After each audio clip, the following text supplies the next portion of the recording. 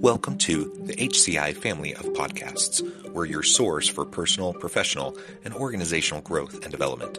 We share our own original research, explore industry trends, and interview executives and thought leaders from across the globe. Join us for practitioner-oriented content around all things leadership, HR, talent management, organizational development, and change management.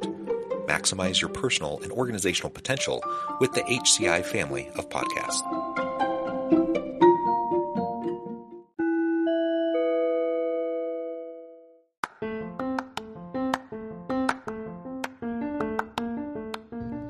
Welcome to the podcast. In this podcast episode, I talk with Cormac Russell about his book, The Connected Community, Discovering the Health, Wealth, and Power of Neighborhoods.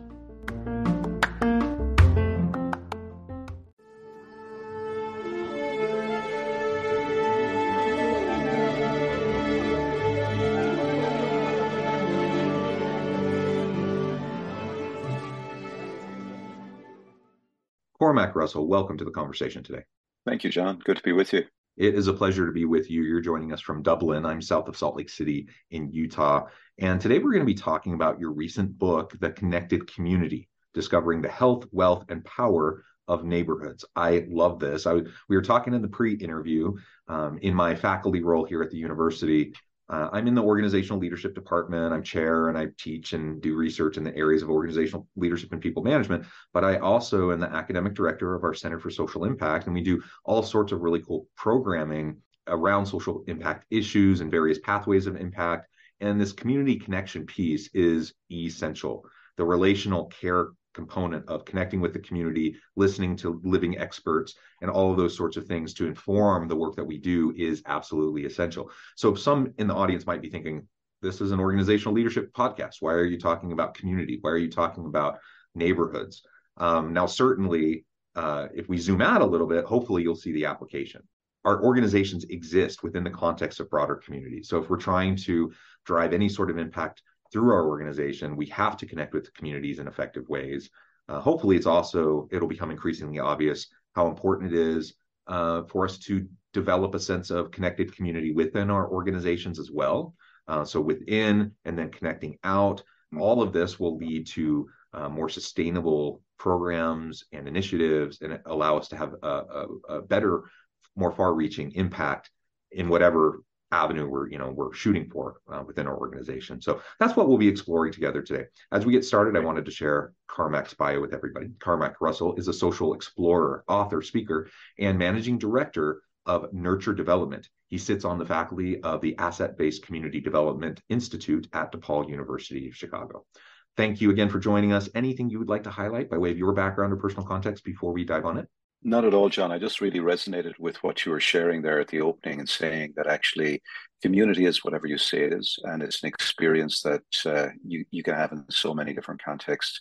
And in this conversation, I'm really hopeful that we'll be able to help people see just how powerful it is if you think about your organizational contribution through the lens of ABCD and through the lens of community. That actually leads really well into my first question. What do you mean by community? It can mean a lot of things. It can mean something different to everyone. As you know, in your work with the ABCD at DePaul, what do you mean by connected community? And maybe provide some examples.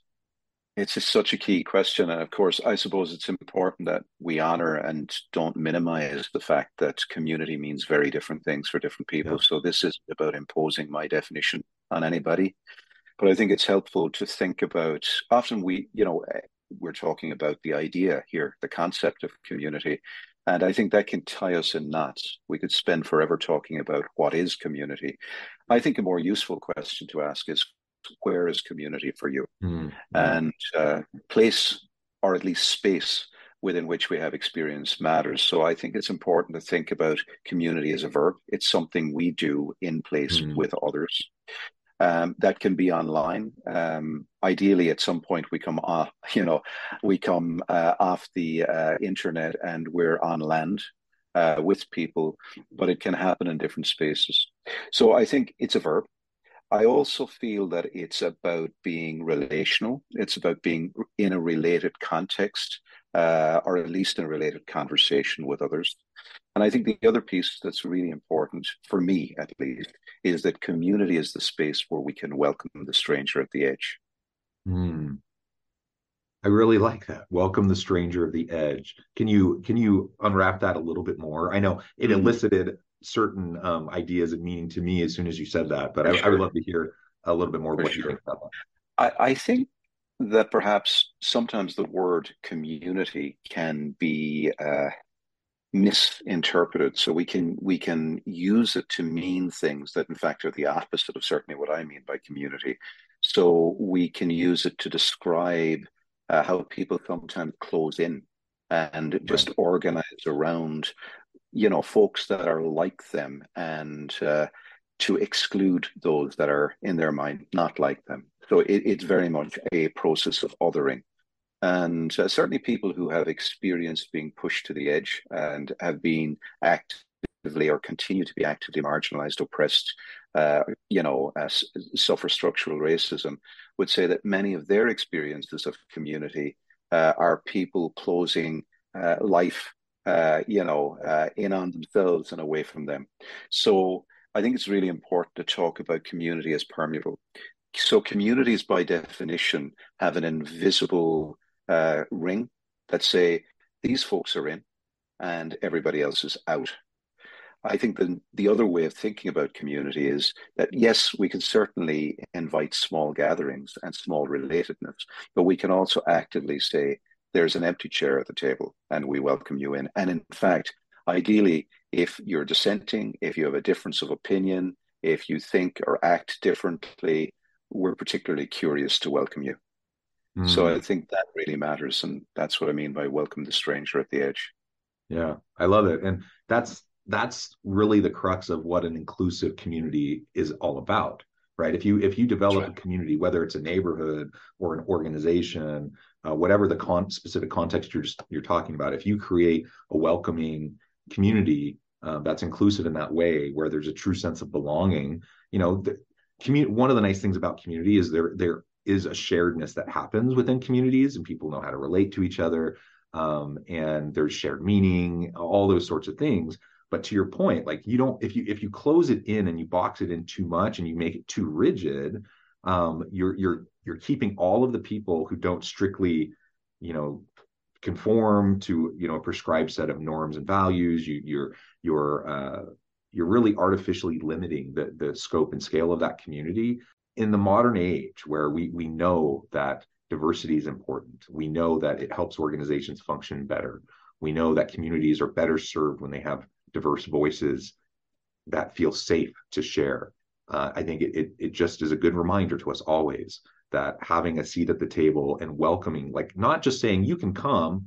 Some people will say you're all are welcome, but most people who say all are welcome say all are welcome if you come and act, think, talk just like we do, right?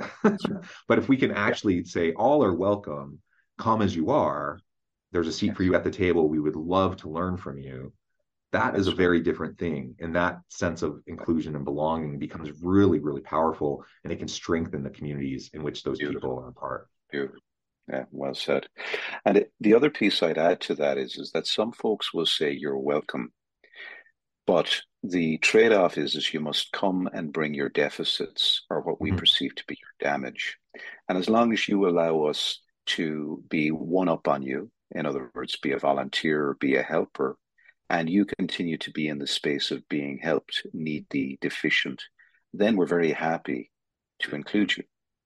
And this is a way of keeping people at a distance. Yeah. Whenever you see a community of folks where there's a clear distinction between those that are being helped and those that are doing the helping, and those that are doing the helping require nothing of those that are helped. That's not a community, that's a charity. Mm. And I think that's one of the things that needs some kind of reconciliation in an awful lot of our modern conversations, where we really move past the damage narrative and the deficit narrative, and we start recognizing that the welcome for the stranger at the edge is the recognition that they have gifts that we cannot do life without, that Yeah. actually our lives are enriched by that diversity. It's not just an act of charity or, dare I say, an act of seeming pious. but it's an act Yes. of Yeah. genuine recognition that we need each other, that we're interdependent rather than independent. Yeah, and you mentioned, I mean, you're part of the Asset-Based Community Development Institute, an asset-based perspective that's so different than the deficit perspective. And the deficit model, that's a framework that so many people function under. And I think people probably function under that mindset and framework, from a place of good intention, perhaps. But there are I mean, you could articulate for us all the problems with a deficit-based approach, and taking an asset-based approach is just so much healthier in so many ways. And you mentioned something about really it's bringing everyone in and inviting the stranger from the edge in, that leads to, and that can add to this idea of us developing the good life. Can you talk more about that? What does the good life mean to you? Now, obviously, everyone probably has different goals, they have different aspirations, different values. So the particulars of the quote unquote good life is probably as unique as every individual on this planet. But what are some of those Sure. components that you feel are important in this conception of a good life? One of the things, and it's probably helpful in thinking about what a good life looks like, generally speaking, whether you're in the context of an institution or you're outside in the context of friends, family, and uh, that more informal sense of community there. I think one of the things that people feel when they experience a good life is that sense that they are in a lot of reciprocal relationships where Mm, they don't feel those relationships are managed. That's number one. hmm. So you might say, I often think that in life, wherever we're moving through, that there are three pretty identifiable spaces that we move within. One is managed space. I got to Hmm. watch my P's and Q's. There's customs and practice here. Uh, I'll get punished if I do this. I'll get rewarded if I do that. Then there's private space. At its best, it can be solitude, nothing like, sitting in a corner at the end of the day, reading a nice book, having your own space. But at its worst, it can become the dark night of the soul, where we're Mm, completely isolated. So that's the second. So from managed space to private or personal space. The third one, I think, is shared space. And I think the more we have a sense of shared space, appropriate personal space, hmm. and not too much managed space, the kind of the balance between these three, the more people I think would describe their subjective experience as having a good life. Shared space is an interesting one because I think shared space is less about contract, less about I do it because I'm paid, and more about moving through the world at the speed of trust. Mm, So it feels very much, to use that gift economy idea, it feels like you're much more in flow and you're moving with relational welfare rather than I'm doing this because I'm salaried and I'm working with other salaried strangers. But there's more of a sense of collaboration, more of a sense of creation. And it's less about accountability and more about choosing to be accountable to something that is a shared purpose that's bigger than my self-interest. Doesn't mean self-interest is a bad thing, but we're working towards a greater purpose than my narcissistic intent or yours. Um, hmm. so so that's a broad brushstroke description of the good life. In practice, we often talk about this idea that if you're experiencing the good life, you feel yourself as an agent, not as a client of somebody Yeah. else's agency. Yeah. So you have this sense of I can create, I can make, I can influence, but I can also create the conditions within which other people can. So I know how to contribute to, and sometimes to sacrifice space to create the space for a collective creation, whether that's a project at work or, setting up a neighborhood watch in your neighborhood or whatever, whatever the endeavor might be. As some people describe that as volunteering, but I think it's something that's much more substantive than that. Hmm. Um, Mm. and so I think when people have those experiences, they might cumulatively say, "Hey, I'm living the good life. The good life isn't just human centric.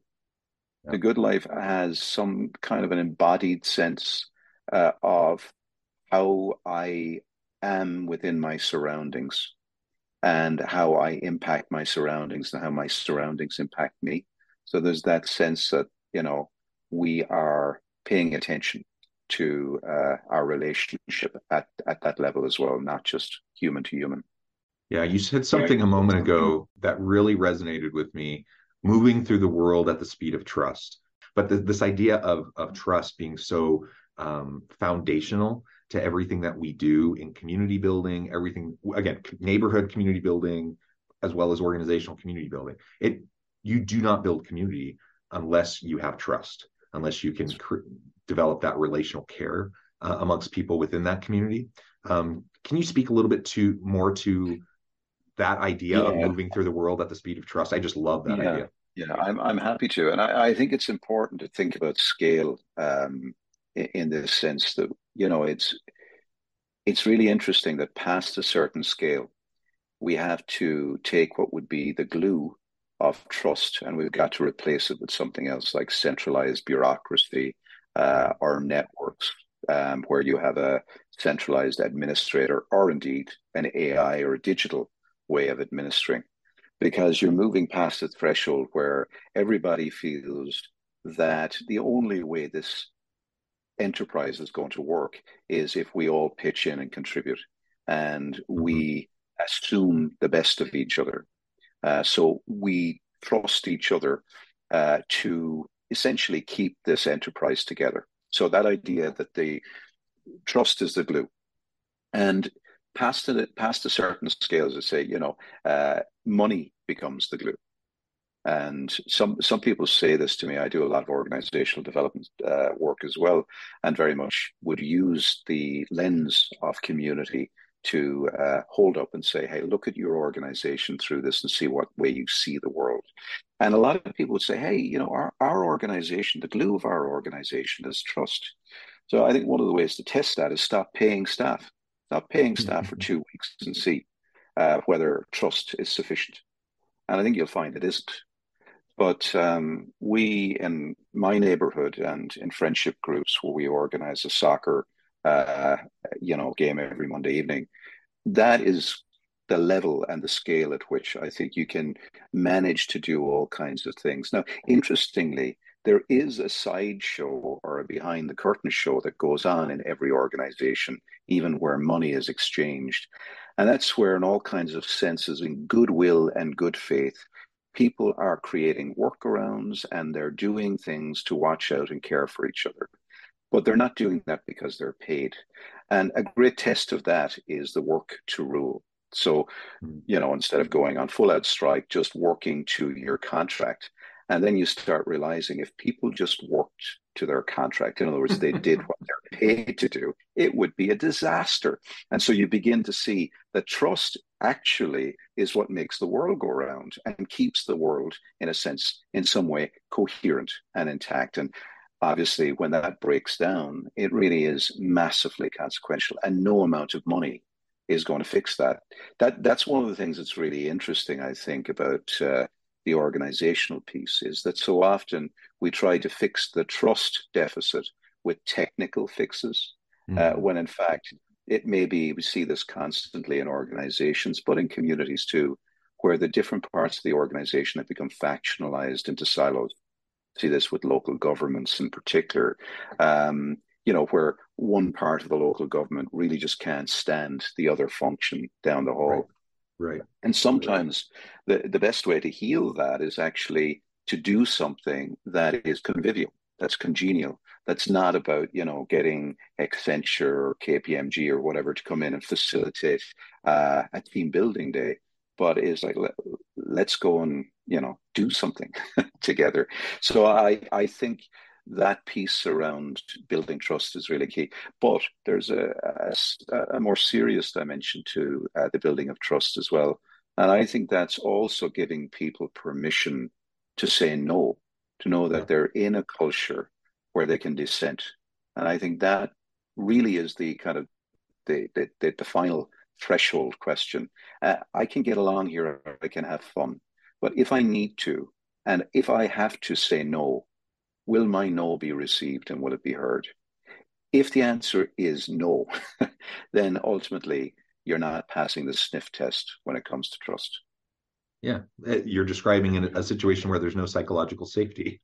Um, Mhm. so people Correct. have to feel safe to be able to dissent. And you also articulated very well, like there's interpersonal trust, there's also institutional trust. There's the mechanisms of institutions through policies, practices, and procedures that can either further develop, that institutional trust or erode it. and the interplay between those interpersonal and institutional trust factors, it can be complicated, and it's very, very important to consider. Now, I note the time. I'm going to have to let you go here in a few minutes. It's almost your weekend, and I know you have plans with your family. Maybe as we close, I just want to give you a chance to share with the audience maybe a couple practical tips that they can use as they go out to start creating more meaningful and connected community. Yeah. So there's a couple of things. I think one is we often hear in modern life, bring your whole self to work. So my first tip is don't buy that. You're Mhm. actually quite entitled to hold some stuff back for your family, for your friends, and for your community outside of work. And that's important if you ever get sick or if you ever retire or if you have a life outside of work. You actually, you need to fill your own cup in order to fill the cup of others. So that's a key piece. If you're moving through your neighborhood and your community, particularly outside of work, and you're finding that you're doing that almost like a tourist on a bus with the curtains closed, then maybe there's parts of the good life that you're not experiencing. So some of this, keep some gas in the tank for your own community, because in all kinds of ways, this is the second point, there are all kinds of invisible kickbacks or paybacks or rewards, or just experiences of joy that you can discover in your local community of place or of affinity that's really hard to discover within the limits of a managed space, like a contractual relationship in an institution. It's possible, I've said that already, but it's not always the same. So I think that's the second tip, is to recognize that part of the possibility here is to make visible what's often invisible. So the third piece is that modern life places a value on the marketplace, on what Yeah. you can produce to the marketplace and what you can consume from the marketplace. So my third tip really is to recognize we are not primarily consumers of the marketplace or producers in the marketplace, that actually life is much more expansive. And I think when we Mhm. think about ourselves as citizens in local places, in biospheres, and in relation to our neighbors, as well as obviously in the workplace, then I think we open a scope of possibility out, which is incredibly exciting and very rewarding. Helps us get towards the good life as we were talking about earlier on, John. Yeah, well said. Carmack, this has just been a real pleasure. As we wrap things up, I just want to give you a chance to share with the audience how they can connect with you, find out more about your work, where they can find your book, and then give us a final word on the topic for today. Great. So there's a couple of different things that folks can do to be in touch with us. The both of my books, Rekindling Democracy, a professional's guide to working in citizen space, which may be of interest to people working in organizations. The blue book is available at the usual on the usual platforms, and the more recent book that we've been talking about today, The Connected Community, is really an orientation guide for how you can build community of affinity and place in your local neighborhood or indeed your local group. So I would say both of those are available. Do check them out, and they're pretty much good value for the investment. We also have a lot of stuff that's just free online, so you can look me up by name, Cormac Russell, or you can check out my social enterprise, which is nurturedevelopment.org. That's nurturedevelopment.org, and we can put some, I guess, further information in the notes. Also, more recently, we've started a podcast, myself and my co-host Sasha DeWolf, out at Mount Allison. And we're interviewing all kinds of really cool people from around the world who are living into the connected community. And we're on episode 3, so check that out as well. It's called the Connected Community Podcast. Wonderful. Carmack, thank you so much. I encourage the audience to reach out, get connected, find out more about what Carmack can do for you, check out the books. And as always, I hope everyone can stay healthy and safe. They can find meaning and purpose at work each and every day. And I hope you all have a great week.